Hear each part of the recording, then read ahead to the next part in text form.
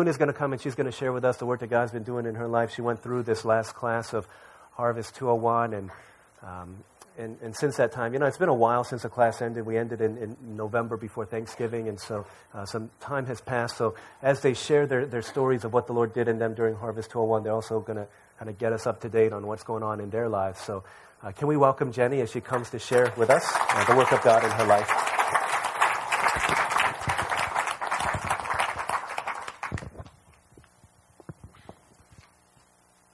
Good morning. My name is Jenny Moon, and I've been attending Harvest and living in Orlando for about 1.5 years now. When I heard about Harvest 201, I was interested to learn more because it came at a time in my life where everything around me felt like it was falling apart. Nothing was going right at work. I missed my friends and former life I had in New York and wondered what I was even doing here in Orlando at times. You could say it was a turning point in my faith where I was seeking more of God to direct my life. 12 weeks spent in 201 with other brothers and sisters at Harvest helped me reset so many of my untruths I had about Christianity. I feel a bit embarrassed to reflect back at the person I used to be, the way I used to think about the world and my role in it. To better paint a picture of who I was before, I'll share a little more on my background. I was born and raised in Miami. At the age of 18, I left for college and grad school in the Northeast and spent most of my time in New York City. Those years away from home, I felt as if I had everything I ever wanted, a great education, my dream job, and great friends. But it was also some of the most deeply unfulfilling and lonely years of my life. Living in a constant state of stress and anxiety was a natural part of everyday life. I lived in a culture where hard work and no sleep was the minimum you should be doing to get ahead. Because in order to be better than everyone else, you had to put in the time and prove just how resilient you were. I lived out my days as if no amount of achievement seemed like it would be enough. This would often be the subject of conversation with my friends. We all wanted more, and the more we obtained in our careers and personal lives, it just never seemed like enough. Though I always identified as a Christian to the outside world, I realize now this was hardly the case in my heart. I was playing God in my own life, dictating the shots wherever I saw best. Somehow, in the pursuit of genuinely wanting to fulfill God's purpose for my life, I took over the driver's seat. And in my brokenness, I could only see myself as just not being enough, smart enough, successful enough, worth enough. And that mentality has taken over my life for so many years, and it is still what I struggle with today. It was an illusion and lie I had convinced myself that this was as great as it could get living as a Christian in this world. Even though I believed in God, I lived in a way that I carried all my burdens and failures, that I would just not be enough. I was essentially unable to accept God's love for me, which always kept my faith lukewarm and unable to grow.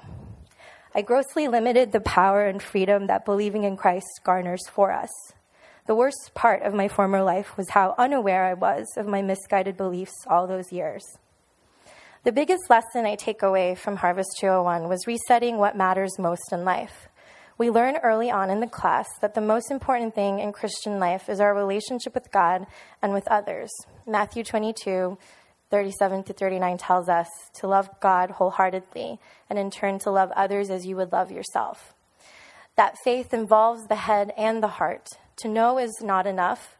We must internalize this truth in our hearts and then live it out. I walk away from 201 understanding that this life I've been given is not about me. It's not about my wants and desires. It's all about His purpose and His call for our lives. How we can better serve the kingdom of God and His people. That I get to even take part of this story is an honor not to be taken for granted. Once that shift in perspective happened for me, I started to see the condition of my heart. And it wasn't pleasant. It felt uncomfortable at best and pretty much unbearable in every other regard. I felt the weight of my sinful mindset, the years of self-righteous and selfishly living my life towards what I thought was a life lived for Christ was being shattered. God was rightfully wrecking every reality I held. On my own strength, I felt as if nothing could go right. My own talents and skills seemed to have no bearing in anything I could successfully accomplish, especially at work. And it nearly destroyed me, or at least that's what it felt like. Realizing the arrogance with which I once lived, I felt that God was just saying, that's enough, to just stop and take a moment and just sit still. It was in that space I was able to see how much he loves me to have saved me from myself, from my own selfish demise.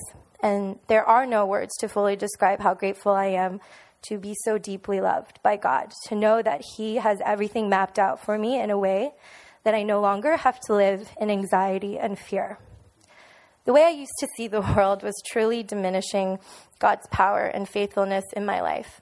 My favorite part of 201 was that I was not alone in these struggles, that I have a full team of brothers and sisters who pray for me, support me, and show me love and kindness when I need it most. I'm grateful for a community like Harvest where I can just be myself in all my brokenness and still be completely accepted. I'll end with an excerpt from a devotional I recently read that summarizes how I would like to live out my days from here on out, fully equipped with the knowledge and faith I gained through 201. God's power goes beyond our wildest imagination, so why would we decide to rely on our efforts alone when we know it's not about us? When it comes to trusting God, we need to throw ourselves in full-fledged as if we were children with no knowledge of the things around us. We will only find that we land safely in God's arms where we are meant to be, where we will find rest and the realization of dreams way beyond the ones we had envisioned for ourselves. Thank you.